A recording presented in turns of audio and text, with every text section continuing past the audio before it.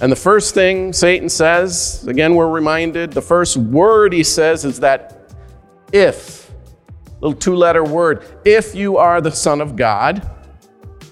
And maybe this is part of what Jesus is struggling with and praying about out there in the wilderness. I mean, if you are the Son of God, then what?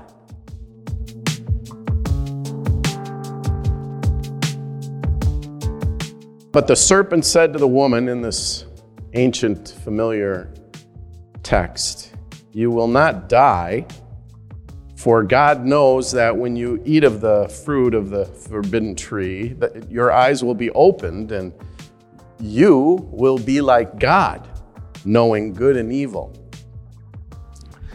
This is, of course, our story. We are ever inclined to declare ourselves above the law, whether or not we happen to be a king or a president. We most often refer to this act of disobedience in the Garden of Eden as the fall. That's the way, it's kind of shorthand way of referring to it, the fall, or the fall of humankind. But what we really see in this story, and I think when we're honest so often in our own lives, is not so much a falling down from a previously, elevated place we had been occupying. Not so much a falling down, but more of an effort to get too big for our britches. A kind of storming of heaven, if you will. Of course, the story of the Garden of Eden is at least as much about God as it is about us, and so we are aware that God continues to care for Adam and Eve after they are put out of the garden, for instance. Grace from the beginning. Ever since this first encounter of wills took place in the Garden of Eden, it's been clear that this is a fundamental part of every human being, this tendency to struggle against God's stated will for us, of the parameters of our existence. If you think about it, the story just keeps continuing to repeat itself throughout scriptures, from Cain and Abel to the Tower of Babel, a kind of literal storming of heaven. Let's climb right up there and take a look around, see what's going on. Jacob stealing the blessing from his brother Esau, all the way through to the time of the crucifixion, as it approaches, and Jesus has his 12 disciples, but two of them, James and John, say, hey, Jesus, these other guys are great. I mean, the whole team, we'll love them all, but how about you put one of us at your right hand and one at your left when you come into your glory? You see? Over and over again, the story repeats. In spite of our aspirations to power and control, God is determined to give us something better, something more beautiful and more lasting. So Jesus shows us another way. Today's gospel reading follows right on the baptism of Jesus, where he heard the voice of God say, "You are my child, you are my son, I love you, with whom I am well pleased." Jesus is about to enter now out of the waters of baptism his public ministry. And it all lies out ahead of him. But before he gets started, he's tempted out there in the wilderness. We get this story every year. As we begin these 40 days of Lent, as we've entered into them now, the gospel reading always reminds us that Jesus was led out into the wilderness by the Spirit. For 40 days he fasted. I don't know if you've ever tried that. Imagine 40 days without eating. The 40 days reminds the faithful, of course, of the 40 days that Moses fasted prior to the receiving of the covenant. The 40 days and nights of rain leading to the flood in the days of Noah. The 40 years the Israelites wandered in the wilderness prior to entering into the Holy Land. For 40 days, Jesus fasted and prayed. Along comes the devil, Matthew tells us, and we shouldn't be surprised. The wilderness is always a place that is unpredictable, if not dangerous. And Jesus is tempted, among other things, out there in the wilderness, just like way back in the Garden of Eden, and everywhere in between there is this power struggle. Jesus is tempted first to make bread from stones in order to gain power over the kingdoms of the world. To prove his own power, he's tempted, and to test God, he's tempted. The world is open to Jesus as he stands at the beginning here of his public ministry. He has big decisions to make, to be sure. He knows that there will be great expectations of him. At his baptism, God has just declared Jesus to be his beloved Son, but the devil now is determined to get Jesus to doubt that identity. And look when the devil shows up, right? After Jesus has been fasting and praying for 40 days and 40 nights out in the wilderness, he is weak and tired. He's famished, is the way Matthew puts it. He must have had his mind full of what was to come. And the first thing Satan says, again, we're reminded, the first word he says is that if, little two-letter word, if you are the Son of God. And maybe this is part of what Jesus is struggling with and praying about out there in the wilderness. I mean, if you are the Son of God, then what? What do you do first to begin your public ministry in the world? Command this stone to become bread, the devil tempts. And you know what? At first glance, that's not bad. I mean, if you can turn rocks into bread, bread for all the poor and hungry, and maybe get rid of this tempter all in one fell swoop, a good show of power right now at the outset, to show Satan who's arrived in the world, and to give hope to the hungry all at once, not bad. But Jesus had come for much more than this. And he said that people do not live by bread alone. Satan is relentless. The devil led Jesus up and showed him in an instant all the kingdoms of the world. And the devil said to him, "To you I will give their glory and all this authority, for it has been given over to me, and I give it to anyone I please. If you then will worship me, it'll all be yours." Again, well, imagine what a just and fair ruler of the kingdoms of the world Jesus would be. He could establish justice and mercy for all. But the price is too high. "Bow to me," says the devil, "and I'll give you power. I'll give you some control."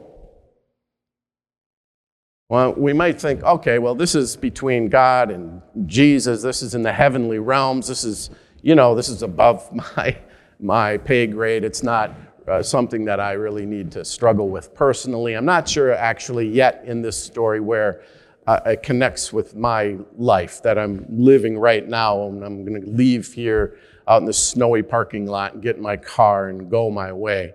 But it's always there. Sacrifice your relationships or family time or self-care, or to climb the corporate ladder, or earn favor from your boss, get a promotion, buy that thing. Whatever might be competing for your ultimate loyalties. There are a million ways we compromise in pursuit of some power and control.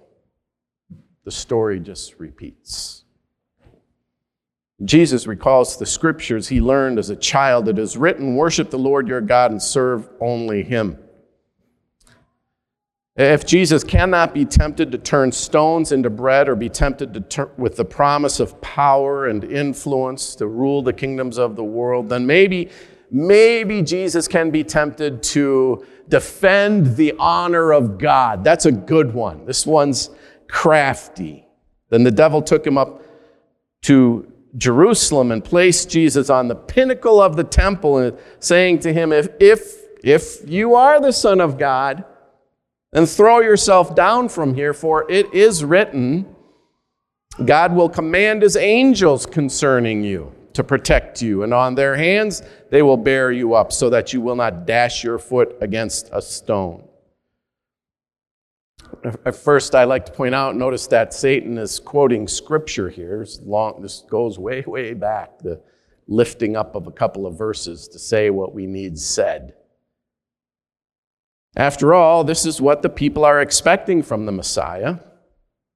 He will be a Moses who will lead and feed his people. He will be a David who will rule with justice and might. He will be a Son of Man who will come on clouds of glory and could jump from the highest peak and the angels would catch him. This is what the people want. Give them what they want, Jesus. If you are the Son of God, then what? What do you do first? How do you enter your public ministry? Jesus answered, "It is said, do not put the Lord your God to the test." And when the devil finished every test, he departed from Jesus until an opportune time. Again, that's Jesus. Katie's talking to the kids and us about, resisting temptation for candy, stuff that's not good for us. And, that's kind of closer to our realm, right? How was Jesus able to withstand the temptations even when they appeared to be providing great opportunities to make the world a better place?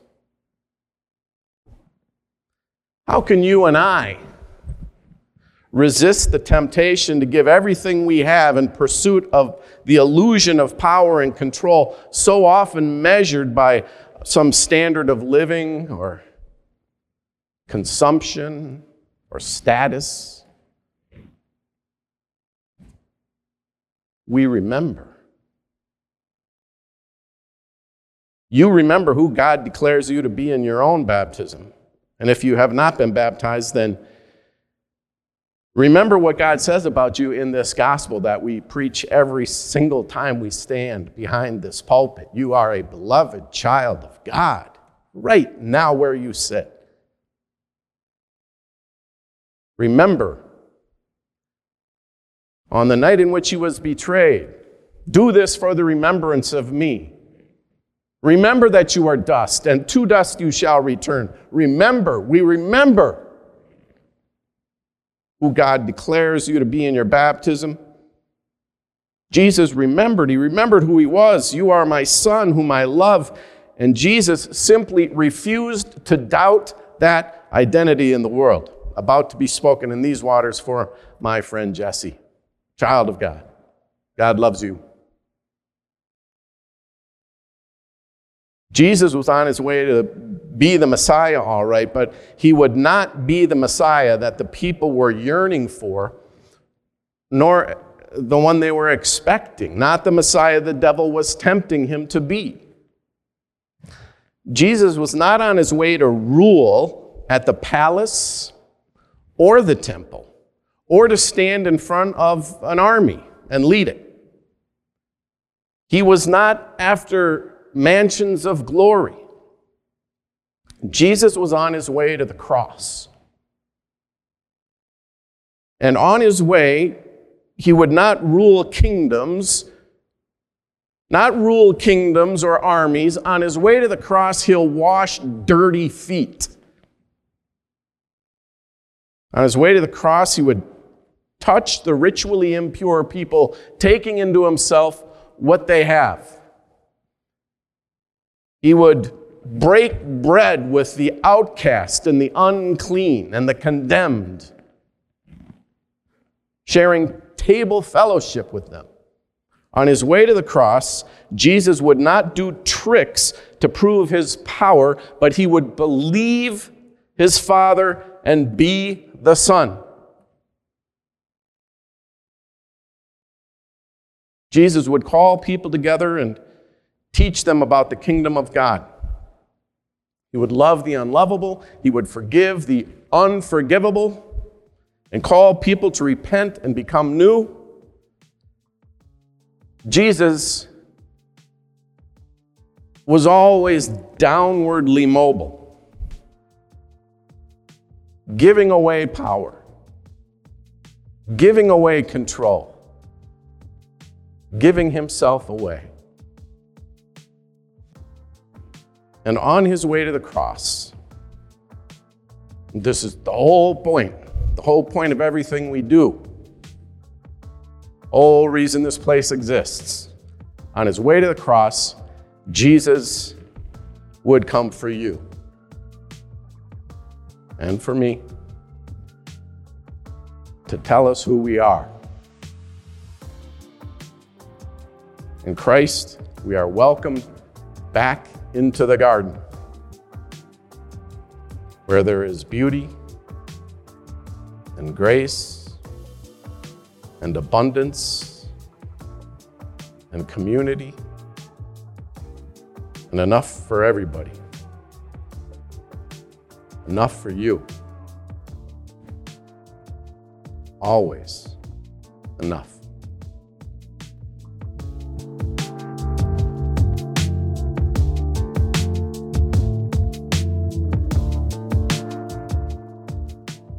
Amen. So Tuesday morning, I preached pretending like it was Ash Wednesday prior to the storm so we could record the service, and the room was empty, though, subsequently the service has received several hundred views. But being back here today with all of you here with me, I can say this is much better. It's just wonderful to be physically in proximity to one another as we open up God's Word together. The other thing is, when we pre-record those services, there's a part of your brain that knows if you do something or say something or miss something, you can go back and run it again, right? Nick can edit it out.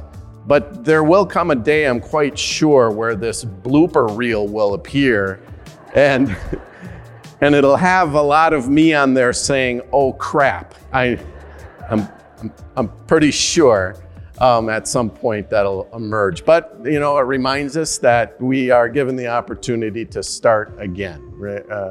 Remember that you are dust, and to dust you shall return. We said on Ash Wednesday, and if you would like to receive those ashes, Pastor Natalia will be over at the prayer station if you'd like to receive them even now, because it is a lifelong journey that we make together. And we are reminded that before we get ourselves all worked up about how well we're doing or how much we know or how faithful we are, God comes and says, "You are mine. Jesse's mine. This one's mine now and forever, no matter what." That's just a great promise we all walk around with. If you haven't received that promise of baptism, let Jesse's witness and bravery here this morning inspire you to come and say, "Hey, how might I be baptized?" And we'll get right to it. In the meantime, all of you are God's beloved children. And so do we go in peace to love and serve the Lord. Thanks be to God.